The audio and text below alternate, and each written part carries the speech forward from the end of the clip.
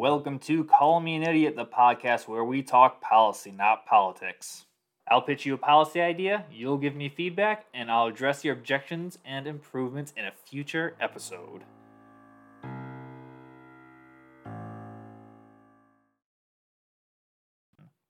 I think we can all agree that we don't trust politicians, right? They consistently lie and are incredibly selfish. Shouldn't our politicians be as close to altruistic as possible? This is how we fix it. For Congress and the president, they'd have 12-year term limits, 90% income tax, 50% wealth tax, and a $100,000 a year pension once they're out of office. Why would this help? It is set up to limit the accumulation of power and secures an upper middle class lifestyle. What does the 12-year term limit do? The 12-year term limit will put a time limit on their power and help churn ideas. How about the 90% income tax? This will remove the temptation to leave public office and make six figures working as a lobbyist. You sell your soul for $500,000, but you probably won't for $50,000. And the 50% wealth tax?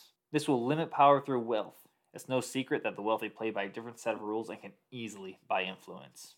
And why do they deserve the pension? In exchange for their service, we the people will guarantee them an upper middle class lifestyle indefinitely. Since they no longer have to worry about money, they will be free to pursue whatever their passion is. That's probably the best gift you can give someone. Now, I hear you saying this will never get done, and you're right, it's very, very difficult. But here's how it would happen. Number one, $100 million spent over 10 years will make it a primary issue in every election. Number two, a president that will use their bully pulpit to influence the country to vote in or re-elect supporters. Number three, a clause that says it only goes into effect when someone is elected or re-elected. This way, the bad apples can vote it in and take their wealth and run. Good riddance to them.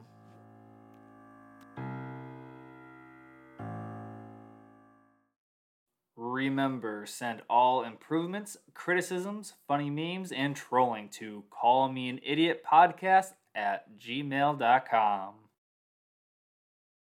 What did the police officer say to his belly button? You're under a vest.